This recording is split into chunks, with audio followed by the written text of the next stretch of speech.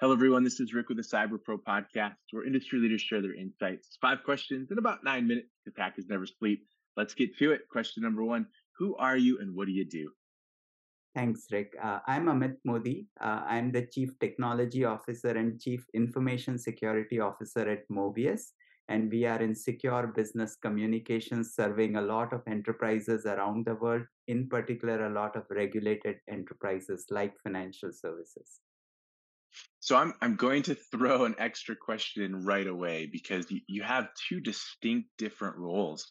This to show and that. Tell me how those roles interact with each other, but how they differ a little bit.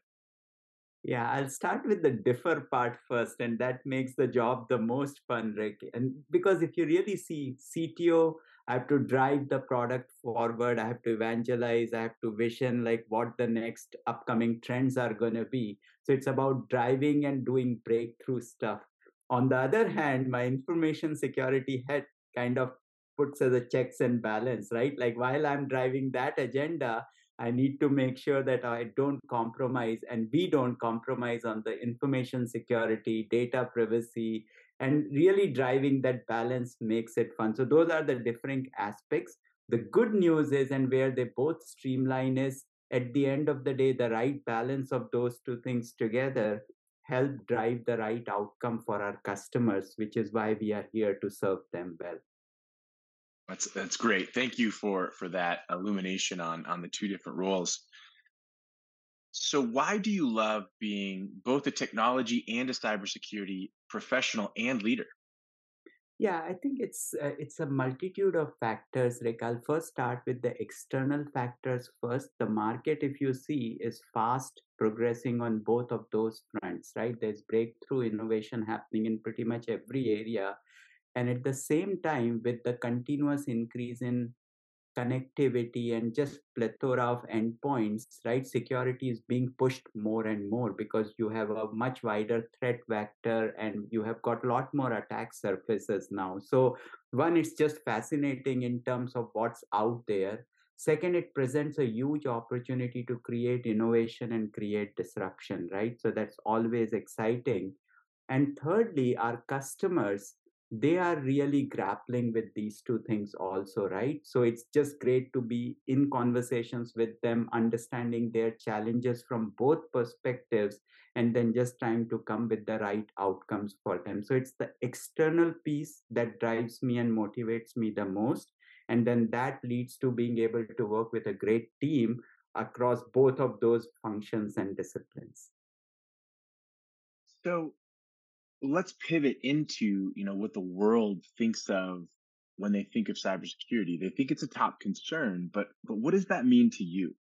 Yeah, and I'll sort of drive home a little bit to what our core underpinning is, Rick. From our perspective, we are about secure business communications.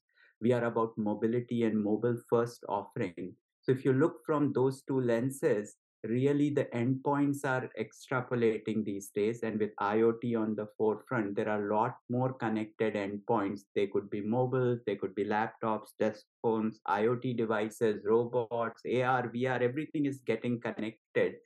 So, from our perspective, what it means is how do we provide those mission critical, business critical communications, but at the same time, we do it in a manner where customers and the end user can trust us. It's zero trust, it's secure, it's at the edge as well as at the cloud, it's secure end to end. And none of the information is leaked. And at the same time, for me as an end user consumer, it still offers a separation between personal and work, right? Even though all those things are happening on the same endpoint. So that's what it means to us and to me from a cybersecurity standpoint. And we are looking to accomplish and address that. So let me add another bonus question because I'm very curious about this. What have you seen has been the evolution of the communication that we're currently in, where we came from, especially before COVID, and where we're going now that we're kind of coming back away from that work remote, not really work, we're still there, but what do you think that evolution is looking like? Yeah, so I think on two vectors. So, first, in terms of the infrastructure itself, it used to be very sort of on prem centric. to now cloud centric, centralized. But now, as I look out in the horizon, 3, 4, 5 years down the line, it's going to be more and more decentralized and distributed, right? So more peer-to-peer communication as opposed to client-server communication. Sort of, if you think about the blockchain and crypto concepts, right? But you bring that to communications, that's something I see happening. From a human behavior standpoint, pre-COVID, most of us were tethered unless our jobs required to be on the go. But now with COVID and post COVID, we know that we can work and operate anywhere, really, as long as you've got internet connectivity, you've got a decent device, and you've got your business tools and apps, you can work from anywhere. That has been proven. The key is, can you work from anywhere securely, which is very, very important, right?